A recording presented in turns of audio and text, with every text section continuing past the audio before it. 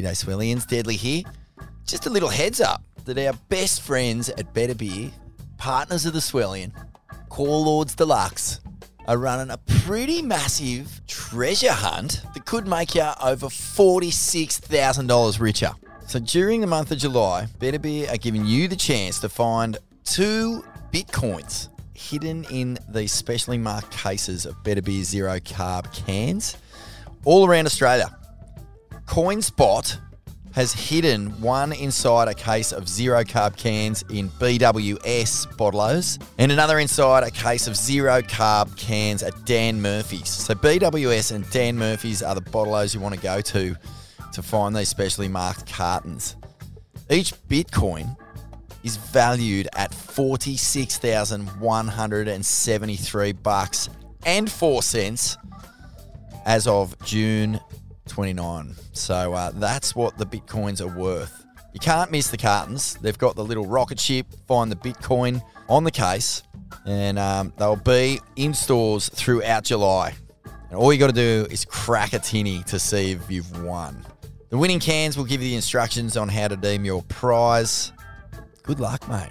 And as we always say here, Better Beer, they're big contributors to Ain't That Swell. They keep our engines turning. More content, more programs, and just support the crew who support the potty, mate. It's that simple. Keeps us going. They could make you over $46,000 richer. That is pretty sick. You can get more details at betterbeer.com.au. Otherwise, see you at the BWS and Dan Murphy's. Mad.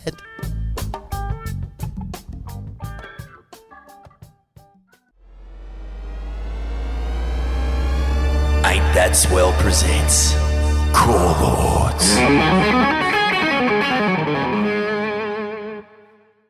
Today's guest is Tom Souza, a reformed meth addict and prisoner turned award-winning journalist and photographer.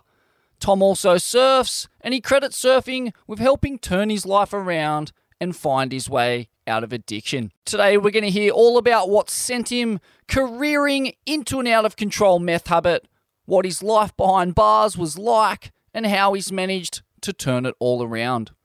Tom's work has been published by The Australian, the BBC, the West Australian, the Sydney Morning Herald, Tracks Magazine, and others. He's currently writing his first book, and you can follow his work and travels at storiesfromthescenicroute.com. Hey, how are you, bro? Homie Souza. Yeah, mate. Good, bro.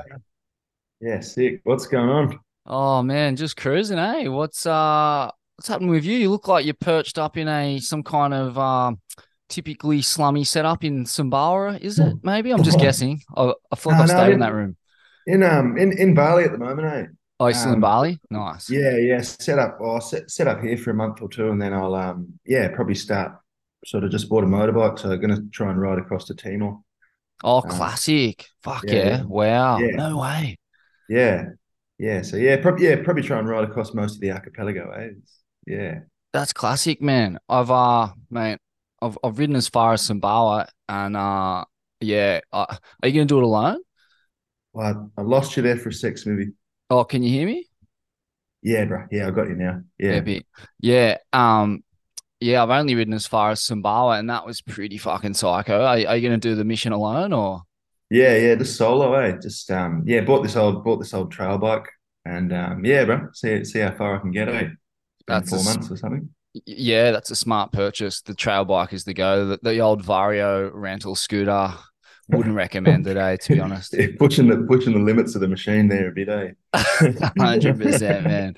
Fuck, that's going to be classic. So, how long you been in Indo for, and you've been getting some waves? Been surfing a bit. I did an internship with the BBC in Jakarta like maybe 5 or 6 months ago. Wow. And sort of since then, like I kind of had this dream of sort of riding across most of the archipelago. Like in the last year or two, a few things have changed in my life, and it sort of felt like now is the right time to give it a crack. I came end of May, like sort of 31st of May. I've been here and just kind of hanging Bali for a month or two, get set up, just do the odd little trip to sort of test things out, work out what I need, and then probably another month I'd say. Wow. We'll start cruising. Eh? That's fascinating, man. So, yeah, I mean, we'll get into your story shortly, but yeah, the BBC outpost in Jakarta doing the internship. How'd you find that? Yeah, yeah, it was pretty wild. I didn't like. It's a pretty full on place, Jakarta. Eh? Oh, Yeah. At first, I kind of didn't really like it that much at all. It was pretty like the traffic and the pollution is pretty in your face. Um, but yeah, I mean, I kind of like after about 6 weeks, I was sort of hating it and like looking for an escape. And I sort of went, oh, I'm probably never going to come to this place again unless I've got like a reason like this to be here. So I sort of thought, well, I'm here, may as well just see what it's got to offer. And actually, after that, I kind of didn't mind it. I sort of started enjoying it. hmm. Yeah, the nightlife there's pretty wild. And yeah, there's just it's just a pretty different place. There's all kinds of crazy stuff going on. Things you'd sort of never see. Yeah, different places and that. So yeah, it was cool. It was a cool experience. Mm. Yeah, I haven't spent a lot of time there, but I've spent a lot of time with people who've spent a lot of time there. And I guess back in the day, it was all about Stadium Nightclub, which was, I don't know if you have you heard of Yeah, yeah, Stadium? yeah. I heard of Stadium. Yeah, yeah, Fuck, yeah. what have you heard about Stadium? Oh, I was there. I think when I was there, it had been shut down already. Mm. So yeah, yeah, it's sort of place like this pretty much doesn't close from Thursday to Tuesday or something. Yeah. Yeah, yeah, Yeah, it yeah, sounded psycho. Like I heard the reason they shut it down ultimately was because a cop died of a drug overdose in there, and yeah, yeah. it was a place where drugs were sold, so freely. And Mm.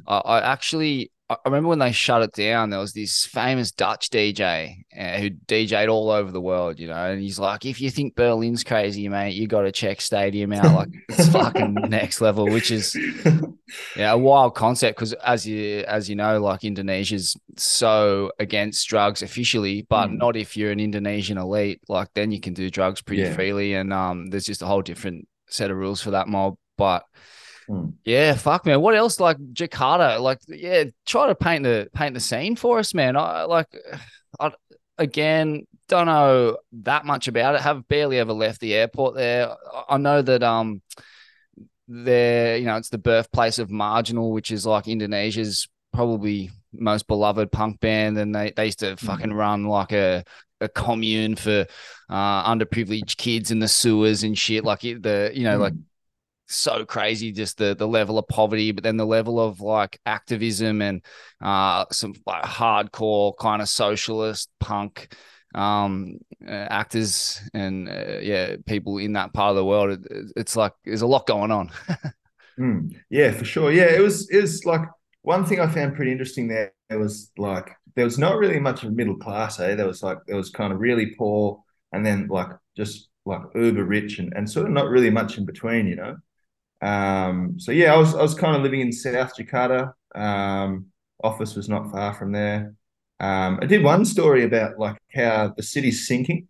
So basically, like all the hotels, like all the hotels and business, because there's not a lot of places don't have like they're not on mains water. So a lot of people just kind of tap into the like drill down and tap into the groundwater.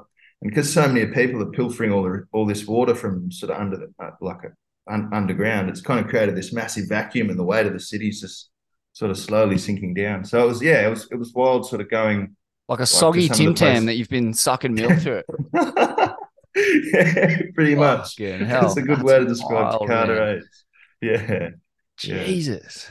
That's a Mm. wild yarn. And yeah, what was going on inside the decorated halls of the BBC, man? Like, frick, that's, I guess in some ways the most respected English speaking news network in the world, but in other ways, my observations of it seems to be pretty well gutted by bourgeois elites like most other media Mm. agencies. Like, fuck, Mm. they all seem to be like that these days. Yeah, yeah, yeah. It was good. It was like I mean, I'd graduated a journalism degree a year before, and I was kind of testing the waters with the whole office thing and trying to work out whether that was for me or not. And I sort of thought, oh, if I'm going to do it, I may as well have a red hot go at it. So yeah, went to Jakarta and did that with the BBC. It was good. It was really challenging. It's like everything. everything was in Indonesian, like editorial meetings, interviews, writing stories, and then having to translate them into Indonesian. So it was good. It was a steep learning curve.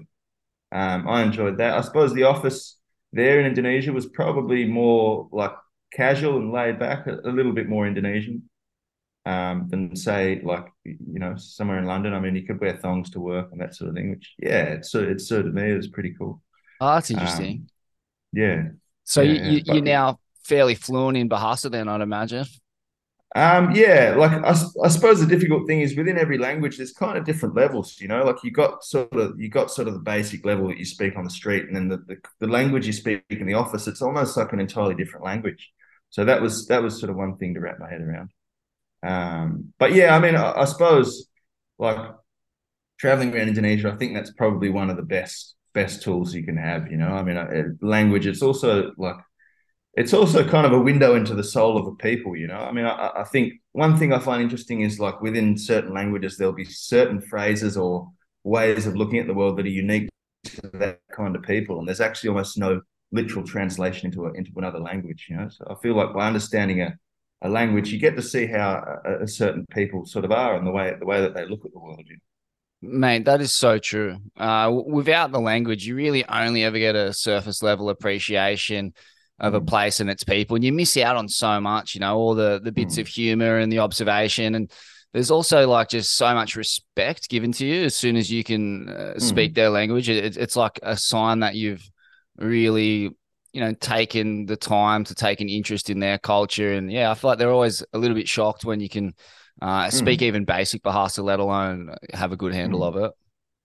For sure, yeah, yeah, and I suppose it adds like another dimension to this adventure as well. I mean, yeah, I mean, surfing's kind of a primary motivation for this, but I suppose it's really a cultural adventure with kind of surfing as a backdrop. It's such a diverse and unique place, Indonesia. Everywhere you go, the people are so different. I suppose because there's so many islands, they've kind of evolved distinctly to one another. So yeah, it'll be cool to sort of get a glimpse into that as well. Yeah, that is fascinating about Indonesia. 18,000 islands, and a lot of them have their own language, huh? Like, Mm, Bahasa was like the one that they kind of blanketed on top of the joint to create a bit of cohesion linguistically. But yeah, mm, so many different dialects in the zone. And any mm. any good waves, man? You been scoring over there? Uh, yeah, been surfing a bit. Went over to G-Land for the first time. Went to deserts for the first time. Yeah, pretty phenomenal to see deserts. Like I've never seen waves like that before. It's just like, yeah, just completely like sort of melted my mind. I just couldn't believe what I was seeing. It's so perfect and yeah, like something out of a cartoon book or something. It's kind of like, oh. But yeah, the crowd was pretty ferocious. It's sort of Yeah. my first time out there, so I didn't really get the one I wanted. But yeah, it was sick to sort of test it out, and I'll be back there soon for sure. Yeah, so crazy. Just that Mm, blue water, when the color of mm. the water and the light offshore and when it all just starts Yeah, lining yeah, up, it's fully mesmerizing. yeah, yeah, yeah, yeah, yeah, for sure. Mate, yeah, let's get into your story. I mean, fucking hell, it's a wild journey you've been on, and full credit Mm, to you for being in the nick you're in now, and surfing and committing to choosing life and all that mm, entails. But let's go back to, I guess, the dark point first, and that was shooting up meth for the first time, man. And mm. in some of your written work, you've painted a really good picture of what that was like. Can you talk us through that? Yeah, probably sort of when I was about, I sort of had my first shot of ice when I was 15. Like I'd kind of dabbled with heroin and opiates and that sort of thing before. It never really appealed to me that much. Like it made me sick. I like the rush of it straight away, but it made me sick. It made me itchy. And I suppose I think like when it comes to heavy drugs, I think people prefer different substances for different reasons. I think people who sort of go down the route of downers and opiates, they're almost trying to numb some sort of pain. Whereas I think with stimulants like ice, it's like you're trying to bring a part of trying to bring a part of yourself out that maybe yeah, you can't find or you're not in touch with. So yeah, I mean, I kind of went looking for it. I I found it, and sort of straight away, it's like it's the most potent thing I've ever felt, you know. Yeah, it just, you know, everything, all my problems just seemed to disappear and melt away. And it kind of just like, it just felt I was flying, like I was on top of the world, you know. Yeah. Mm. And talk us through that day that it happened. Like how old were you, and you know who facilitated it for you? Where did it go down? That kind of stuff. Mm. Yeah, so I was 15. Um,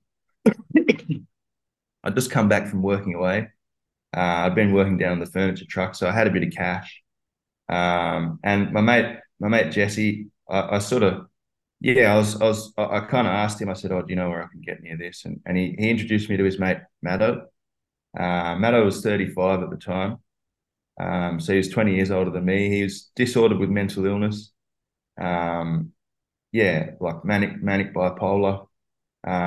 And he sort of had like he had this shaved head with skulls tattooed over his head. Um, and I mean, like he was an interesting character matter. He was like he he didn't necessarily he wasn't sort of out there taking kids off the street corner and bringing them in and getting them hooked on ice. You know, kids would come to him who were sort of already in this world and who had lost their way. And Maddo sort of saw that, you know, these are kids who needed some guidance. If nobody guided through this world, then people would take advantage of them. And so, you know, he was sort of like, if you've ever read Oliver Twist, he's a little bit like Fagin from Oliver Twist. You know, he's kind of taking people under his wing and showing them the ropes, and you know, obviously it was for his own benefit as well. But yeah, he sort of, yeah, we were in his block of East Perth flats. Pretty sure they were housing commission flats. And yeah, he sort of he did me up with like a packet of ice or something, and yeah, I mean, straight away, like that feeling, the rush. You know, I spent the next probably 3 or 4 years chasing that feeling. Mm. And I mean, out of all the drug addicts that you would have been hanging out with at this point, you know, what led them to drug addiction a lot of the time? Was there any recurring themes in terms of what led people to that point? Yeah, I think usually it's family. You know, there's some sort of breakdown in the family structure, and I think people go searching for that. You know, I think it's not so much the drugs that people get addicted to, but the things that are missing from their life. And sort of within that world, there was kind of almost this sense of family. You know, it was sort of a false sense because it was all sort of linked by drugs, and it wasn't real. You know, the drugs were the only thing that were keeping a lot of us together. There's not many people. Probably only one or two from that world who I still have contact with. You know. Mm. So yeah, I think for a lot of people it was something that had been missing from their childhood, some kind of sense of family or some sort of sense of belonging or love, and you know it went looking for that down this sort of cul-de-sac of drugs and you know, violence and crime and that sort of thing. Mm, mm. Yeah, it's interesting because, you know, I've kind of distilled good mental health down to being really about having a lot of energy, like high Mm, energy. And there's mm, good and bad energy, but you know, generally like if you got a lot of energy, to me it seems that you're generally feeling pretty good. And that's what meth gives you. It gives you mm, a ton of energy. mm, So you might have been feeling low energy before that. You might be feeling low energy all the time. And low energy mm, can be the result of poor sleeps, constant stress, trauma, and there's just no respite from the fucking endless funk of low energy. And then mm, ice, you know, enables you to feel a rush of energy. And I guess with that energy comes confidence and all manner of kind of positive emotions or thoughts or mm, ideas, but they're not really based in reality mm, because of the drug. But yeah, I mean, moving forward, I guess we're kind of jumping to the end of the story, but uh, at least for me these days, I mean, I never went down the route of drugs, but there's a lot of methods out there available that can create similar levels of energy that are much more based in reality and you know, mm, at the end of the day will ultimately put you to sleep when you're meant to go to bed, as opposed to keep you up for days on end. Your breath Mm, works, Wim Hof, meditation, exercise, surfing, all these kinds of mm, things. Is that mm. a fairly accurate summation of meth and what leads people to taking that drug? Yeah, for sure. Yeah, I think like that energy that it gives you. I mean, yeah, it certainly like it made a lot of those problems disappear and go away, and sort of made me feel like I was on top of the world and none of that mattered and I could go and do anything. But it's completely false as well, because it's an entirely chemical sensation, and I suppose, I mean, I think what it really comes down to is everyone's kind of looking for joy and everyone's looking for meaning in life. I sort of found myself in these circumstances where I had the that idea of how to find that and what that is. I had it confused. I kind of went looking for the easy option. I sort of went looking for a shortcut, and I think there are really no shortcuts in life. Through it's only through the work and through the hard work that you can achieve and accomplish these things. Mate, that's so true. Like, what you said about ice just being a chemical rush, even like Wim Hof and exercise and all these things are also just a chemical rush. They're just Mm, a slightly mm, different set of chemicals. And as you mentioned, mm, they're chemicals that you have to earn. And that's like the karma or the cosmic joke of life, is that mm, there is no shortcuts. Nothing's given for free. And the only things that make us happy are a little bit difficult. If there's no mm, difficulty mm, attached to it, there's no happiness either. And so mm. that's just the price of admission on planet Earth. And the quicker you wrap your head around that, the better you're going to be, and everyone around you for Mm. that matter. It's true, and it's like meditation and yoga and those sorts of things. They're pure as well. They're completely pure. It's like my yoga is one thing that's really helped me. And my brother, he went to prison not long ago, like a few years ago, and while he was in there, he discovered yoga, and he said about it. He's like, oh, this is incredible. It's like getting stoned without smoking any cones. Seriously. Yeah, it really is. So Mm, calming and so much physical strength and flexibility, and it's mm. endless the benefits that come from stuff like that. For sure, and it's pure too. So things like that, they're pure. No one can take them away from you. They're not as ephemeral as drugs, where it's just kind of a flash and then it's gone, and you're Mm, chasing that feeling all the time. Yeah. yeah, and I found you know approaching all these methods like yoga and breathwork, meditation. So like surfing's a hard one because it's so self-absorbed. But Mm, generally all the other ones, when you do it with a group, it a makes it easier, the actual practice itself. mm, And then you get to also share the benefits of that exercise with each other. And mm, it's just kind of like a double bonus. Whereas doing it on your own, it's hard to motivate yourself sometimes. And mm, yeah, I find like doing that collective work is super powerful. And interesting, like, so we're kind of getting a bit ahead of ourselves, but for you, sport was a massive, massive part of rehabilitating yourself. And sport is something that is done in collectives. It's done at gyms. It's done in football clubs. And you did all this stuff. You were into boxing, into football, and into surfing. And talk us through, what kind of a role sport played for you in lifting you out of the doldrums. yeah. I think sort of coming off the ice, like there was a need to kind of replace that rush with something else. Like it leaves a massive hole in you, and there was a real need, like to fill that void with something else. And for me, in the beginning, that was sport, I suppose, because a lot of sport is, I mean, it's so intertwined with health. Um, so I mean, feeling healthy and feeling good about myself, it motivated me not to kind of go back down that path. It's like, oh, I feel good. I don't want to destroy that, and it also gave me like something of an endorphin rush, like going surfing, going to the gym, like there is a real chemical rush that comes after that, and it's like that there was a need to use that to replace ice. I mean, over time, it's come to be more about balance as well, and like finding a balance in life. I think like in the beginning, it was kind of all just swayed to the one side.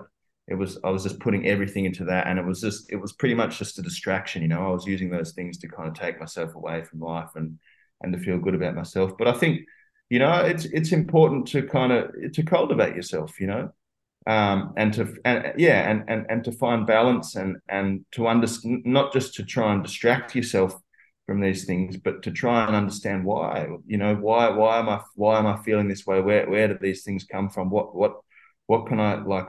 How can I respond differently to those things? And yeah, I mean, sport helped a lot, but it's not the entire answer. I think the people sometimes ask, they say, "Oh, what's the answer?" I wish it was that simple. It's so multifaceted. There's so many different things going on. It's like it takes a long time. Even now, still, like I wonder if I still Yeah, got you back. yeah, bro, yeah, lost Yeah, you for a cool. sec there. Yeah, you were just saying, even now, I still and then it kind of cut out. You're talking about, yeah, just trying to get to the root cause of things, I guess. Yeah, yeah, yeah. I mean, I suppose like drugs is like, especially a drug like ice, it's that potent and that sinister. I think once you inject something, you kind of you're actually crossing like a physical threshold that you can never really truly come back from. I think, and like I wonder sometimes if that will stay with me forever. It's still something I think about from time to time. And it's like it just comes out of nowhere too. That's the frightening thing. It's like where did this come from? Why am I feeling like that? And I suppose that's I think really the key to all this is the key to a lot of things in life is that self-awareness. I don't think we can't change the things that have happened in our life, the circumstances, the way in which we might have been like programmed or designed a certain way. But I think by being self-aware, you can come to understand these things and change the way in which we respond to them. I think that's all that anyone can do. Mm. Absolutely, man. Yeah, and when those impulses or emotions arise, you can't control them. All you can do is sit with them and observe them, and hopefully, like you said, through self-awareness and a level of detachment, just watch Mm. them, observe them, become the witness. That's what they all say. The only way to get to that point, as far as I know, is through meditation. And we've seen the likes Mm. of Tom Carroll, Mm. tread a very similar path to yourself and use that tool to pull him out of the abyss. And as a result, like yourself, he's a bit further down the track, but he's a fucking absolute patron saint of Mm. like transcendence and the correct way to conduct yourself in life, I feel Mm. like. Mm. So yeah, the tools are there, but it's a I can only imagine a painstaking journey at times, and it's also must be quite a bitter pill to swallow, just for a lot of people, knowing that your only route out of this situation is doing this kind of hard, fairly solitary work that Mm. is just so far from your identity. You build an Mm. identity over years of being a hoodlum or a drug addict or in prison, and then someone goes like, well, your best chance of rehabilitating is to do yoga and meditation. Like, try telling that to people in jail, like they'll fucking Yeah. laugh at you, man. Yeah, But yeah. it is what it is, and that it is all Mm. there is. Yeah, it's true. It's like, and I think like the hardest part about giving up drugs is not so much like getting sober is kind of the easy part. It's like the hardest part is having to rebuild your whole entire life again from scratch. You got to get rid of all your friends. You sort of have to rid yourself of your own identity and your own idea of who you were. You have to try and change that. And that's the hard part. That's something that takes years. That doesn't come easy. For me, it's been a long struggle. But I suppose now I kind of live a different kind of life, and I suppose I've designed that life and I've built that life around those things that have been really important to me and have helped steer me on that journey. Like free, yeah. I mean, freedom. Like it's something, I suppose, going to juvenile detention and going to prison. It's something that you um like. It's kind of hard to learn to reappreciate that sense of freedom again. Um, I mean, yeah, I think those sorts of institutions, they institutionalize you in a way that makes you hard. It doesn't really set anybody up to help them succeed, you know.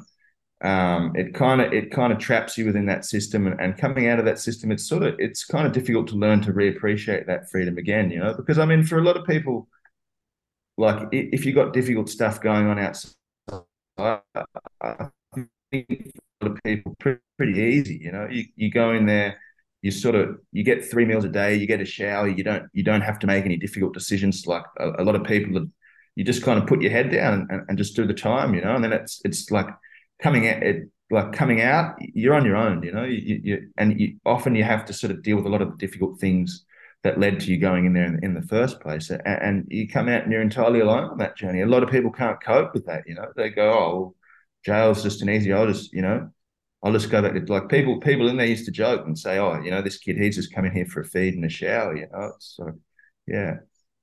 It's a crazy concept for ordinary folk to wrap their head around, that jail's like a holiday from life for a lot of people. And Mm, therefore, there is no disincentive to play up on the outside. In fact, there's an mm, incentive to play up on the mm, outside. And that's a fucking mm, broken system, because when people play up mm, on the outside, we've got to deal with it.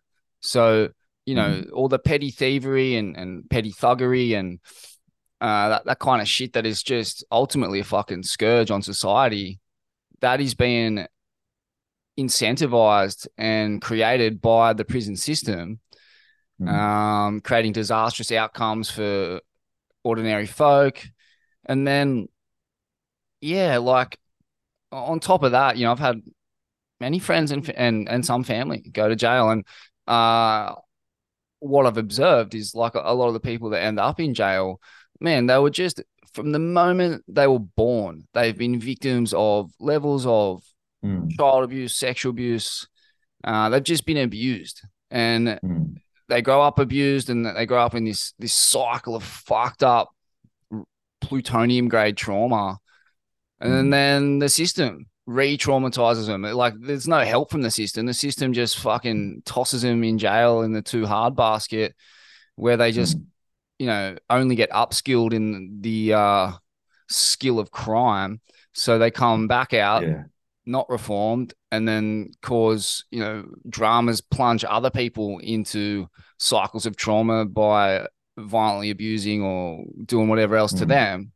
So, I can't really blame a lot of people in jail, because mm, they're victims of circumstance, and that's what they'll be their entire life until, generally they're fucking dead with a needle in their arm, or swinging from a noose, or fucking doing mm, life. Like, that's generally the trajectory of these people's lives. And that's fucking no life, man. And the fact that the mm, state is complicit in these people's lot in life, I think is a fucking disgrace, man. I think it's mm, mm, embarrassing. Like, with all the mm, resources and shit we've got at our disposal, and all the knowledge and science, and these, therapeutic medicines that are coming online legally as of like last week in this country, MDMA and psilocybin and stuff like this, which is now proven in multiple studies to help in, you know, curing trauma, to not be taking this shit into prisons, and to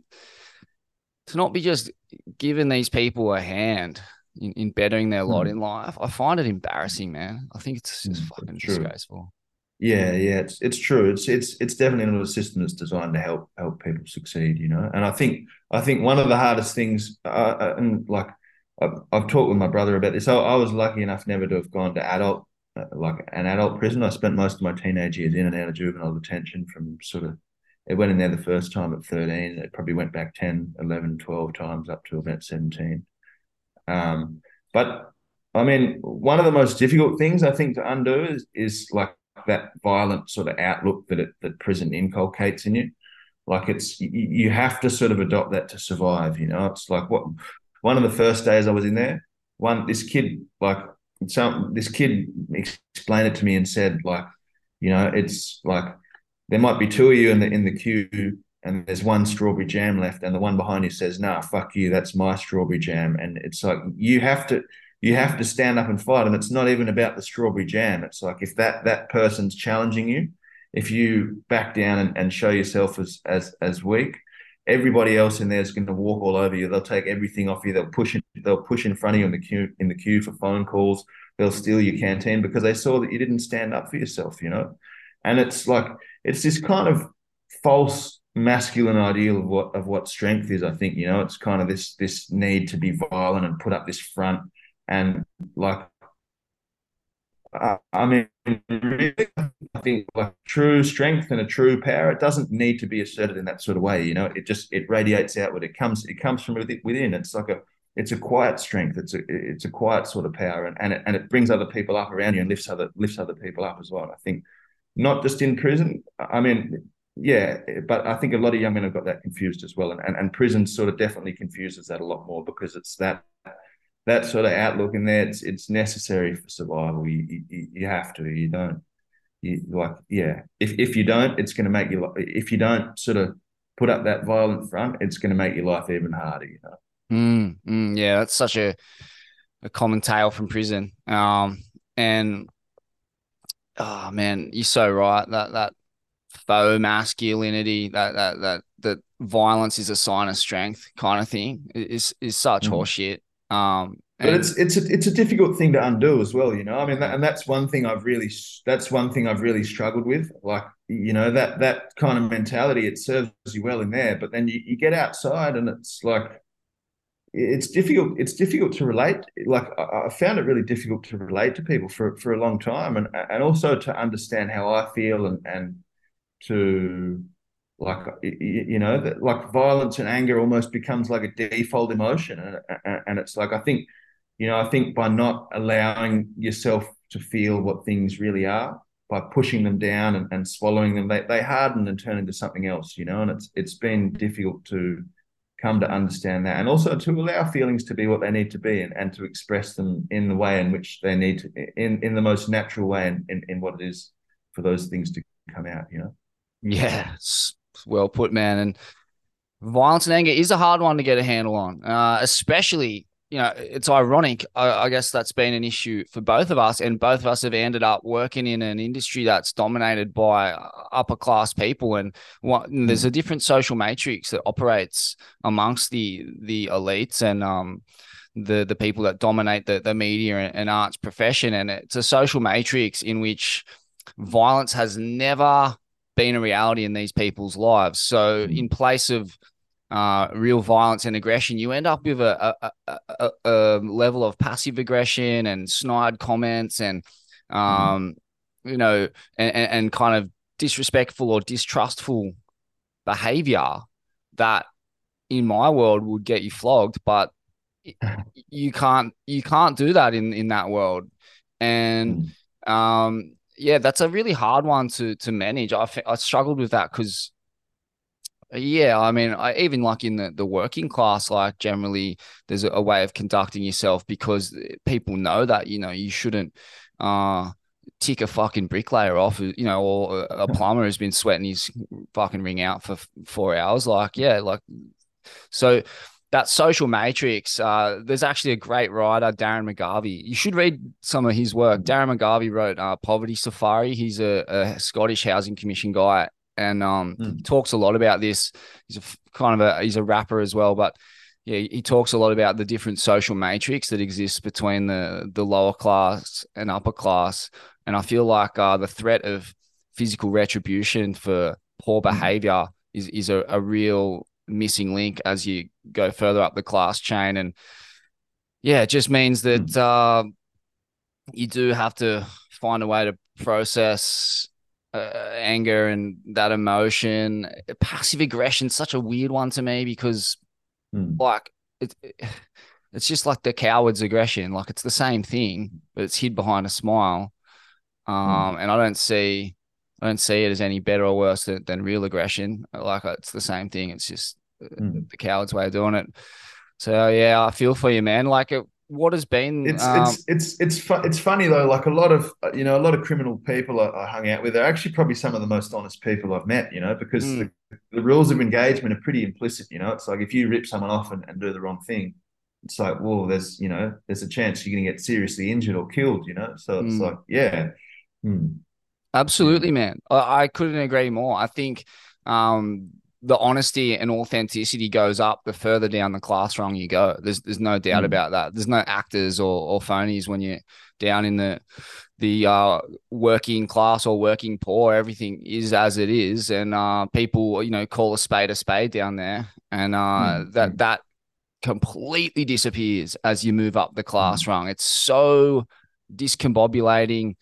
I I kind of got lost for years. I feel like hanging out with the media elites when I was trying to make a fist of it as a legitimate journalist for the big newspapers and all that. And I entered this, and I was in my mid to early 20s. I just got completely lost in this world where um, I didn't understand how to behave, and I spoke a bit different, and I had slightly different views and ways of doing things, and that made me a pariah, and kind of could open me up to derision, and I didn't know how to deal with that either. And yeah, mate, I couldn't agree more. I feel so much at peace and at hmm, ease with people who, yeah, maybe they are fucking surly or in a bad mood or have some violent tendencies. But you know what you're getting kind of deal. And it doesn't matter if they're not that nice all the time and they have this fucking performative front up that makes them seem like this nice person. I don't care for that. I just care for like,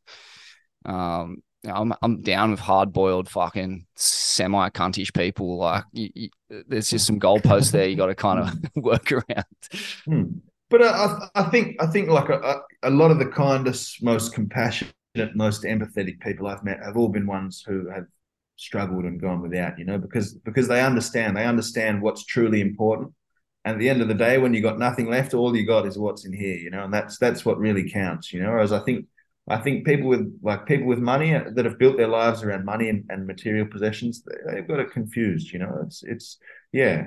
I think having nothing comes to show you what's really important and what really matters.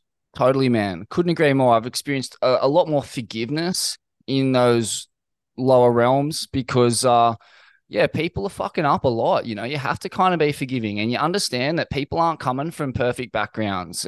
This is like, it seems like almost no one I knew came from a good home. So, people have little Mm, spats and blow ups and flare ups, and you have to forgive that because you know what's going on in their world. And then when you go up, people aren't necessarily from more loving homes in the wealthier rungs of society, but mm, there is a social convention in how to behave and how not to behave. And if you flout that convention, yeah, you'll be written off. And there's not a lot of forgiveness there. People can junk you, put you in the too hard mm, basket very easily in that world. mm, Whereas, yeah, in the lower class, you don't get people don't junk you almost like it didn't like people can do some pretty awful shit and still there'll be some people who will forgive you, and there'll be always people there who know what you've gone through, trying to kind of help and be mm. around and just hoping that you're gonna eventually see the light. Yeah, but these are massive generalizations. Man, talk to us about, yeah, just some of your memories from being incarcerated, like the stuff that's kind of stuck with you, uh, for better and for worse. Um, Probably like the first time I went in, I was 13 years old. I mean, I came from a good home and a good family. I mean, I think like you were saying, our family had a lot of material wealth and possessions and these sorts of things. Like I spent the first 8 years of my life in London. I had like a really good life there. I had a private school education. Dad was working a good job. And then we moved to Australia, and the family sort of started to fall apart a bit. And I think, like, even though we had all these things, and from the outside looking in, like our life was perfect. It was a life of middle class affluence. I think one of the things that was missing was this ability for us all to communicate on an emotional level, and to talk about the things that were going on inside of us, and how we, how we responded to those things. And so like that, because mum and dad, I mean, yeah, mum and dad didn't have those skills. Maybe their parents had never had those skills as well. And that's something I've come to understand over the years. I don't blame them for that. But yeah, I grew up never having had those skills as well. So when the family started to fall apart, I didn't really know how to respond to these things that were going on around of me, and these things that were going on inside of me as well. So I sort of started playing up, and like smoking weed, and getting into graffiti and this sort of thing. And I think everybody kind of looked at the problem and just sort of blamed drugs. I think it's a general thing in society to kind of just point to them. I mean, it's the easy option, isn't it? I mean, to I think for them to look deep and go, well, why is this really happening? That would have meant for mum and dad to have a good hard look at themselves as well. And I think, that's emblematic of the way that society responds to these things. I think to resolve these things, it means that we have to have a good hard look at ourselves and the systems that we've set up, and say, well, maybe these things aren't working. Maybe there's a better way of doing these things. So yeah, I mean, that was kind of the story that I was being told, that drugs were the problem, and I suppose it definitely became that way. Mm. I remember going into juvenile detention for the first time, and like it was the moment my childhood ended. It was like, I think I got caught with, like, I was just a little kid. I was 13 years old. I didn't really have access to any drugs. I was kind of just going to Coles with my mate after school and knocking off these like caffeine pills and snorting them in the back alley. And I'd stashed a whole lot of them in my room. And mum found all this white powder in my room, and she asked me what it was, and I was angry with my parents. I didn't know how to tell them that I was angry and that I was hurt and that I was upset. So I just said nothing. I tried to punish my parents to show them how I felt, and they called the police. The police came, and there was, like, because I'd mixed it up with, like, I'd heard you could make speed from cold and flu pills, so I put, like, crushed up a couple of cold and flu pills and put them in there. And yeah, the police did like a reactive test to see what this stuff was, and because they were cold and flu pills, it came back positive for methamphetamine. So they charged me with dealing ice. Wow. Yeah, and sort of and they kind of convinced my parents that the only solution was to send me to juvenile detention for a night, and went that, oh, this will scare him, this will shock him into change. But it sent me the complete other way. It made me even angrier. It told me my family rejected me. It told me society rejected me, and just instilled this hatred of authority in me. And that was the moment that my childhood ended. It was like my freedom, my childhood, my family. It was all gone. It all taken away in that second. It was pretty hard to come back from that as well. Wow, that's a remarkable story, mate. That, like, literally bad parenting and bad policing ultimately was the catalyst for what became a decade or so of drug addiction and incarceration. Like, to think that everything could have been solved at that point with an honest fucking fishing or camping trip and a couple of heart-to-heart combos, that's a fucking mind blower, man. True, but I think my mum and dad, I think, like any parents, I think they were good people doing the best they could with the skills that they had. And maybe maybe they didn't have all the skills that they needed as well, because maybe that, like, they kind of both came from pretty messed up families growing up, and maybe maybe their parents didn't have those skills. And I wonder sometimes, it's like, how far back does that go? How many generations does that go? And I think, like, having gone through this struggle and through this journey, it's actually been a bit of a blessing, because it's helped me to come to realize that, like, it takes somebody in the family to realize that and go, oh, hang on, this is pretty messed up. I don't want to repeat this, and to kind of, it's helped me to learn that level of self-awareness that will avoid me replicating the same things in my life if when I decide to have children, and that sort of thing. Mate, that's, yeah, intergenerational trauma. It's crazy. Like, the older you get, and you kind of look at your own life and you're like, fuck, like, how did I end up here in this situation? And then you look at your mom and dad's life, and then you look at their parents' life, and you're like, wow, this is actually, I'm part of a cycle here. Mm, And I've woken up to it, whereas mm, some of these, your forebears, they didn't wake up to it. It's not their fault. There wasn't the awareness and the education at that time. And then it often takes someone to really dip deep into the well of dysfunction and survive it, to then be like, oh wow, like the buck's going to stop with me. I'm not going to let my kids experience this. And then it's up to you. You take on the burden of curing that trauma, which is no small load, in order to prevent your children from having it. And that's kind of the realization that you've had, and it's where you're at in life. And full credit to you, mm, man. Like, that they say if you can cure trauma, you cure it for 7 generations. So, mm, I mean, that kind of suggests also how challenging it is to do. But, mm, mm, uh, yeah, I don't even look at people anymore as good or bad people. Like, parents are just people that had children, and people are just the product of their circumstances and environment, pretty much. I mean, what is it? You get 50%. What is it? 50% genes, 50% the environment, and that's mm. what makes you up as a human being. And so essentially, your parents are responsible for 100% of who you are, like, your genes, and they curate the environment too. And yeah, it takes you to a certain point to be able to forgive your parents. I think that's even like a passage in Mm, life. For the, what do they mm, call it? The forgiving your caregiver kind of. It's like a rite of passage almost in everyone's life. Um, mm, and yeah, like, your parents made a decision that was the wrong one, and that they then have to live with that. But that's the call they made, and you've managed to survive. And yeah, all things happen for a reason, in a sense. Like, you're now in a position to break the cycle, whereas if none of this happened, then you'd just be probably eking along, unhappy, stuck in the mm, same sleepwalking cycle of bullshit that you're about to feed onto your own children. It's true, yeah, yeah, for sure.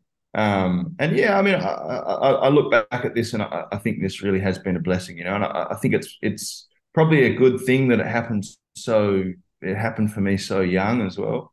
Like, I was really young, but I suppose, like, being so young, it gave me the opportunity also to be able to change my life before I was kind of tainted in a way. I think once you go to adult prison, it's sort of a bit of a black mark against your name, and it just becomes harder and harder to come back from. So I think I was lucky that I made a lot of these realizations at a young age, and also that I came to realize these things when I didn't have too much to lose. Like, yeah, I didn't have a family that this would impact on as well. Like, yeah, I wasn't sort of in my middle age with a mortgage and kids and wife and that sort of thing. So yeah, I mean, it was sort of a blessing in disguise that it happened so young, really. And let's talk about some of these turning points. I mean, we start with the worst first, which was yeah, you attempted to take your own life. Well, what was the Mm. circumstances that led up to that? Yeah, there's probably three things that happened in pretty quick, like within maybe 18 months. The first was, like, I think everyone who uses drugs. Oh, sorry, I thought I lost you, Jed. Yeah, I think everyone who uses drugs, there comes a point where you're no longer doing it because it's fun. You're doing it because it's compulsion and it's habit, and that you kind of don't know anything else. I think that point for me, like, that realization came when, after a psychotic episode, I'd been up for about 10, 11, 12 days, and sort of, yeah, I went out on the street chasing someone with a meat cleaver who wasn't even there. And kind of one of my only memories of it is just being like cornered in this shopping centre car park with like two big German Shepherd police dogs, like stretching their handle as leashes and a red dot on my chest. Um, yeah, and so that was kind of one of those first moments. I think the second was I was trying to change, and it was just like, like that process is kind of it's defined by failure as well. It's like and yeah, there was a time where I'd sort of relapsed and it was back on the ice and like it'd been awake for 5 or 6 days or something, and it just all felt too hard. I gave up on life. Like I yeah, and I tried to hang myself like from this beam in my mum's garage. Um, like there were times before when I'd self-harmed. Most of the time they weren't serious. It was more just like a cry for help. It was just saying, like, look, I'm really hurting. I'm really struggling. I need some help. But this time I was serious. I wanted to die. I gave up, and so I was hanging from this beam, and the beam, like the two brackets on the beam, just snapped out of the wall. And I was sort of, yeah, I'd sort of started blacking out, and I found myself on the floor with this like kind of, this beam sort of on my lap and tried to, yeah. So yeah, I suppose that day was kind of someone saying, no, no, not yet, yeah. Mm. Mm. But the third and probably the biggest turning point for me, like I'd sort of started to change my life a little bit before this happened. Like I'd gone to Europe and spent like discovered the joys of travel, and found other ways in like yeah, spent some time with my uncle in Switzerland in the mountains snowboarding, and saw that there was another way to live out there, and there were other ways to find joy and meaning in life. And I'd sort of come back and was kind of like it had been a little bit of a circuit breaker for me, but I was still sort of like yeah, I mean, I was still kind of I mean, my friends are my friends, I was still sort of hanging out with them. And one time I get this phone call from sort of two of my best mates, and they'd said that something really serious had happened. They wouldn't say what it was over the phone, but they were both like brothers to me. I would have done anything to help them because I felt they'd done the same for me at times. And I told them to come around and get me. It was sort of midnight when they called. I waited up until 4, and yeah, like tried to call them back. Both of their phones were off. Oh, that's a bit weird. And like their phones were off for the next 2 weeks. I sort of was wondering what was going on until I saw both of their like Facebook profile pictures on the news with homicide detectives looking for them both. They'd both killed someone. And I remember not long after that, like I hadn't been at school much, sort of through year 9, 10, 11. And then I remember this is probably at the beginning of year 12, and I remember sort of being at school and we were talking about going to see careers counselors and this sort of thing. And I just kind of had this moment where it was like, it was a realization that I arrived at this fork in the road. It's like that you can go down this road, you can keep going down this road. This is what waits for you down there. It's like, yeah, it's either prison or the cemetery, or it's like, here's an opportunity to like do something with your life and make something of it. And it was like, I remember not long after I got my license and sort of started to reconnect with surfing.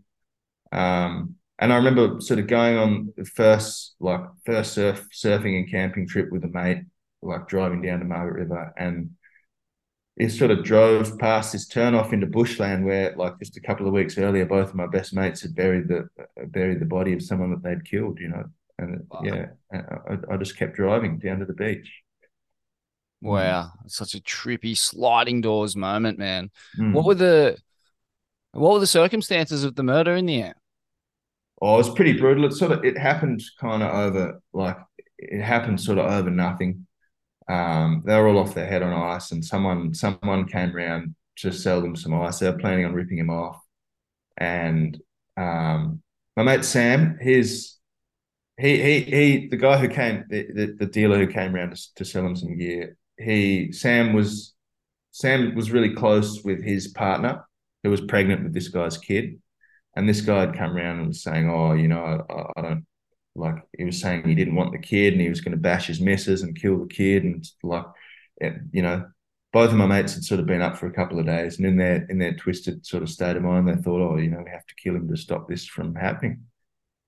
So yeah, it was a pretty violent and brutal murder. Fuck. He just bashed him to death pretty much. Oh, Um, yeah, it's yeah, insane. Yeah, I yeah, mean, and there's then the literal definition of insanity, like just the three yeah, people in various stages of drug psychosis, like talking yeah, yeah, horseshit and leads to the murder of one of them. It's insane, mm, man. And yeah, there was also I understand some people that, were pretty pivotal in helping you see the light. And one of them was this epic boxing coach you had from Africa. Man, tell us about this guy. This guy sounds like a fucking icon. yeah. He's a lord, Jerry. I first met him when I was in juvenile detention. He's like, I don't know, he was an art and music teacher there, and like everyone kind of wanted to be in Jerry's class. He was someone that like a lot of kids really looked up to and respected. Um, I think because like with Jerry, he understood this struggle because he'd lived it and breathed it himself, and I think one of the things that a lot of kids could take from him was that like he wasn't just someone like reading these things from a textbook. He understood. And so yeah, Jerry had like he grew up in Mozambique during the Civil War. Um, he would tell us these stories. It's we'd sit if there'd been no violence in the class, he'd read us all a story, and like the kids in his class, we were kids who didn't listen to anyone. We didn't listen to the magistrate or the police. But when Jerry talked, when he told us one of these stories, everyone was quiet, like hanging on to every word. And so yeah, he'd grown up in Mozambique during the Civil War. He was one of 24 kids. His dad had 5 wives. Get out. Oh my Yeah, God. yeah. And when he got to about 18, he was going to be drafted to fight in the Civil War, and the way he'd grown up, he went, no, I don't want to fight in somebody else's war. I don't believe in that. I'm not going to do that. So he left. He left with 2 mates. He walked to South Africa. It took him 6 months, and then ended up like he had some family living in Soweto in the slums of Johannesburg. Wow. And while he was there, there was kind of a lure of crime and easy money. I think one of his older brothers was a thug who was sort of trying to get him to come and join this gang of carjackers. But Gary said, no, that's not like, that's not who I am. That's not what I'm about. He wanted to build a happy and positive life. And I think his way of doing that was through music and art. Um, I think music's one of those things that are really important to people, especially in slum areas and that sort of thing. You see the music that comes out of those poor areas, and it's like, yeah, when you got nothing else, that's one of the true that's one of the only things you got. Yeah, that's one of those things that can bring you joy and uplift you out of the struggle. So yeah, for him it was music and art, and then boxing was also kind of a way of earning a small income, and discovering that true strength within yourself. That true strength and that true power. And so yeah, they were the things in which he built his life around, and he brought those things to he met an Australian teacher who was traveling through Africa, and they ended up marrying and coming to Australia together, and he brought those things to Australia as well. I think when he was in his mid-20s, his older brother was murdered in prison. And I think it was, one of the biggest regrets he said he had was that he never told his brother that he loved him. He was saying he grew up in a family where love wasn't really openly expressed, especially among men. And that was one of the biggest regrets that he had. And I think in that moment, he decided that he was going to dedicate his life to helping other young men avoid making the same mistakes. And so when he migrated to Australia, he brought that mission with him, and was running a fitness program, and then eventually found a job in this juvenile detention center, which was where I met him. And he had a big influence on my life. I later joined the gym, and started boxing with him, and he was a true role model. He was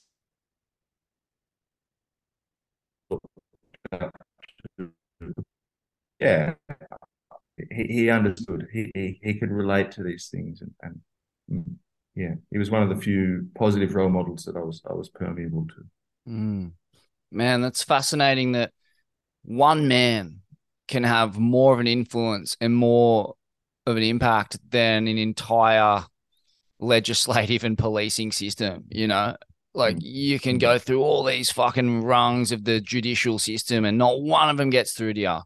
And one mm, guy who's the real deal, who has a bit of compassion and has walked a similar path, that one person can change the lives of who knows how many people.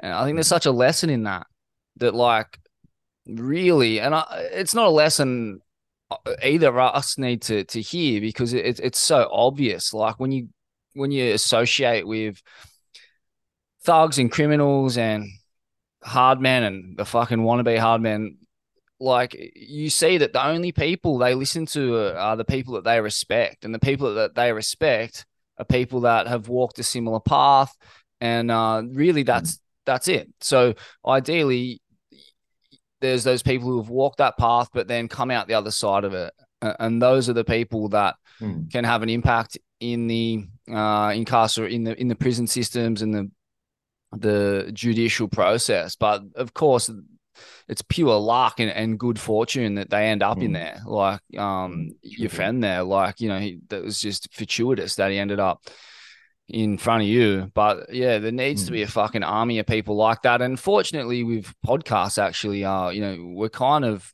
approaching that place. You got I think some of Australia's best podcasts, in my opinion, are all done by ex-cons, and it's like it's so ironic. We started as a penal colony, and now like our greatest cultural export, it seems, is like storytelling by ex-cons. Brant mm, over at the Clink, Spanian, just to name a couple. There's a heap of them around, but I love listening to these guys, and they have so much wisdom and forgiveness, and yeah, like I respect so much what they have to say because they've lived it, and there's just so much mm, truth in their existence, and they're all survivors of insane levels of trauma, and they've had to transcend so much pain and suffering in their life, and they don't glorify the world that they come from, whereas like a kid on the street may see glory in being a gangster or a thug, but once you listen to the guys who've survived that lifestyle, it makes you want to mm, fucking run as far from it mm, as you can.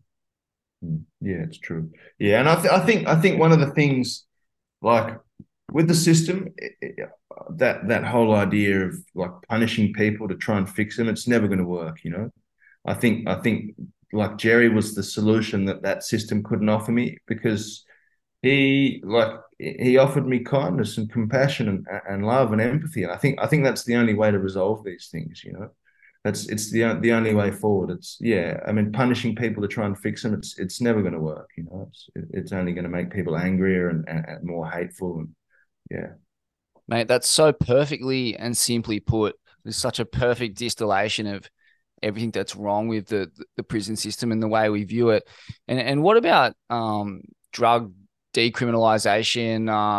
I mean, I've been reading that book, Chasing the Scream. Have you heard of this book or read this book No, no, by no. Johan Hari? Like he's the best young journalist in the world. He's got that, Stolen Focus, and Lost Connection, and they all center around the modern condition and essentially mental illness is lost connection. Stolen Focus is all about the way that technology is basically corrupting and corroding our brains, and Chasing the Scream is all about drug just drug policy and why it is the way it is and how ineffective it's been. And the places where it is effective are places like Portugal, where drugs have been decriminalized, and you can, and places like Liverpool in the 90s, and various places have trialed this process of decriminalizing drugs. And what they find generally is when people have access to drugs that are clean, that are readily available and prescribed by GPs, literally giving people heroin and cocaine. I don't know about meth. I don't think meth kind of falls under this conversation necessarily. I'm not too sure. You have to do your own research on that one. But generally what happens is people take the drugs, they use them to keep themselves afloat, and they, on their own willpower, quite easily manage to wean off them. Mm. But it really, and they work, they function, they work jobs, they raise families, and they just have this habit that slowly decreases over time. This is what the data says. This isn't controversial. This is in the science and the studies that are being done, and it's real world shit that's happened in the past. So yeah, I recommend anyone who's interested in reading that book. But I don't want to lead you with that kind of statement or policy, because meth might be a different kettle of fish. But yeah, what is your take on the way drugs are viewed by society? I think like people say like, there's this common idea that marijuana is a gateway drug, and by taking drugs, it's going to lead you to become a criminal. I think the gateway is not so much the drug itself, but the fact that it is criminalized, and that to go and get these things, you have to go and get them from criminal people, and you're going to be by going to criminal people and getting these things, you're going to be exposed to a different outlook on life. You're going to be exposed to criminal things. So yeah, I mean, I think also by treating this as a health problem and a social problem, which it really is, it allows to have access to people who may otherwise be hard to access, and to really treat these things. I think a lot of people who use drugs, people look at drugs as the problem. Drugs are never the problem. Drugs are just somebody's way of dealing with an underlying kind of problem that they don't know how to resolve. And it's only when you get the drugs out of the way that you can actually deal with those real underlying problems. And some people, like a lot of people live normal, functional lives who do never deal with those problems. Everybody kind of, everyone finds an outlet for those things in something, whether that's constructive or destructive, whether that's surfing or travel, or like gambling or sex or drinking or whatever. It's like, yeah, there's always I think dealing with the real underlying stuff is the real problem, and that's the hardest part about getting off drugs as well. It's not so much like it's getting that surface problem out of the way and then dealing with those underlying things, and that takes years. For a lot of people, it takes an entire lifetime. It's like I feel like that's something that never stops as well. Where kind of life is just this constant process of improvement and growth. It's such a good point, man. The way drugs are viewed by society, that when they're criminalized, if there is a teenager looking to rebel, then smoking pot seems like a really good way to rebel, right? And it fits with that identity. And then you go get the pot and you're scoring it off some fucking older crim with gold chains and shit. And that becomes a further push in the direction of that identity of rebellion. But it would change very much so if you're getting that pot from a fucking chemist and the dude in there before you is fucking 65 with white hair, and he goes and jumps in his mobile home afterwards. You're like, oh, this isn't rebellion. Fuck, what's this? This sucks. Like, I want to rebel, damn it. And just a further point to add, I think our society, this Western capitalist consumer reality we inhabit, is deeply mentally ill, because there is so little joy really that can be gained from a material reality. I'd say almost zero. Like, really, the material reality, all it can offer you is the ability to have your bases covered. So having stable housing, food, and that's about it. And a car that works. The material reality can alleviate stress, but it can't create joy or purpose. And so living in a society and a matrix that really is only about the material reality, there's no respect given to spirituality or community, or everything's all about, you look at every advertisement, and every hero of the media, it's all about just living your best, most affluent life in some far-flung destination in some fucking designer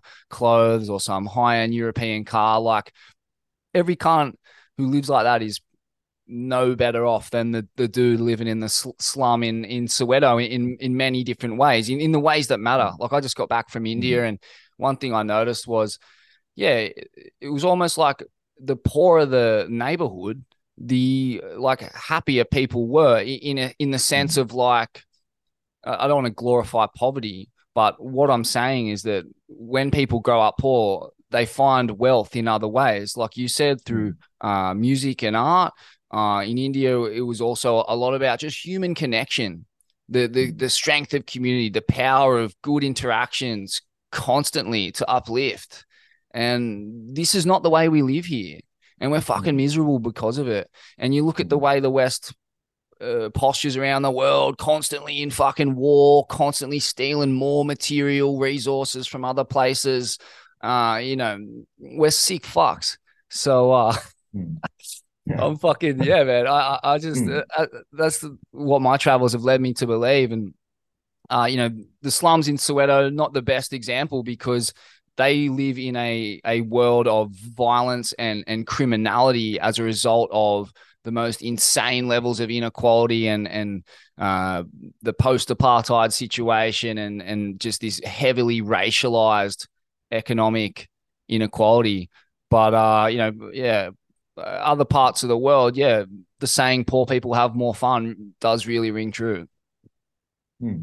For sure, yeah, and I think that's this idea that like you say, that capitalism is selling us as well.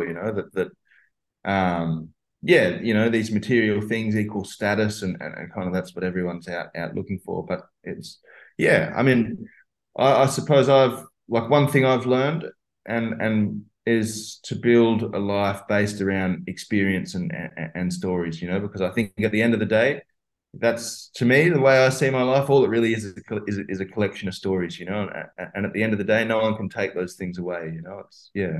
So yeah, I suppose I've designed a different kind of life, like, yeah, traveling around Indonesia on this motorbike, a life of complete freedom and experience, because they're the things that I've come to discover are truly important.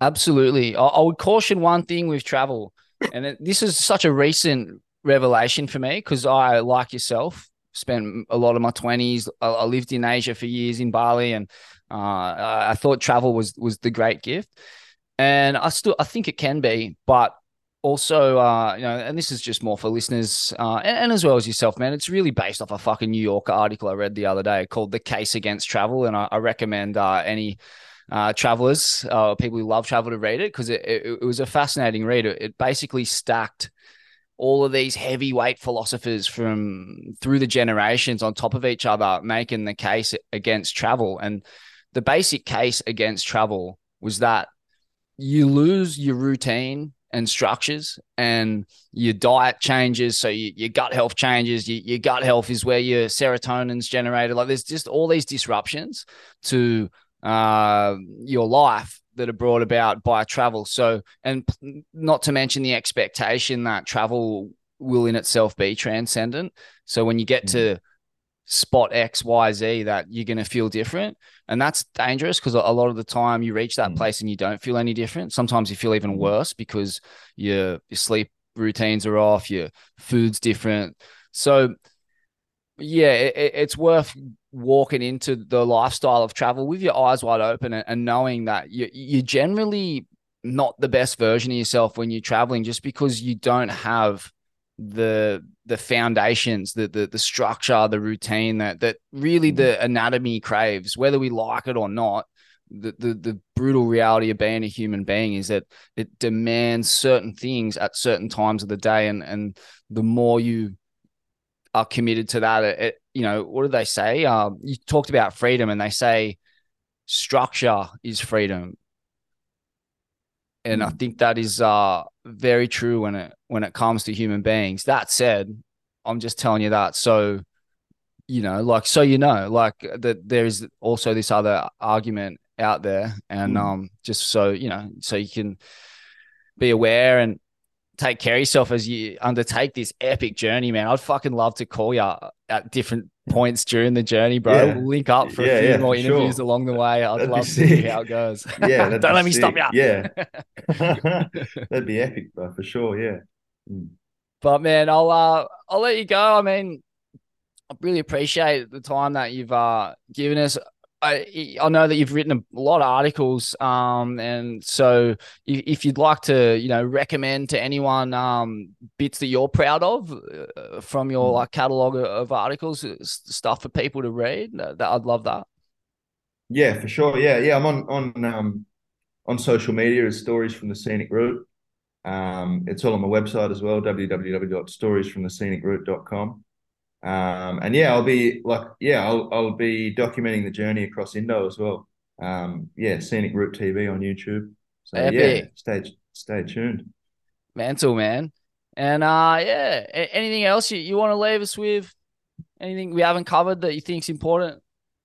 Um, just to be kind, If it one, yeah, one thing you're like, yeah, yeah, one, I think like one of the most important things that like I've learned is to be kind to other people, but also be kind to yourself as well. It's like, yeah, yeah, just like if I could leave with just two words, it'd just be that, just be kind.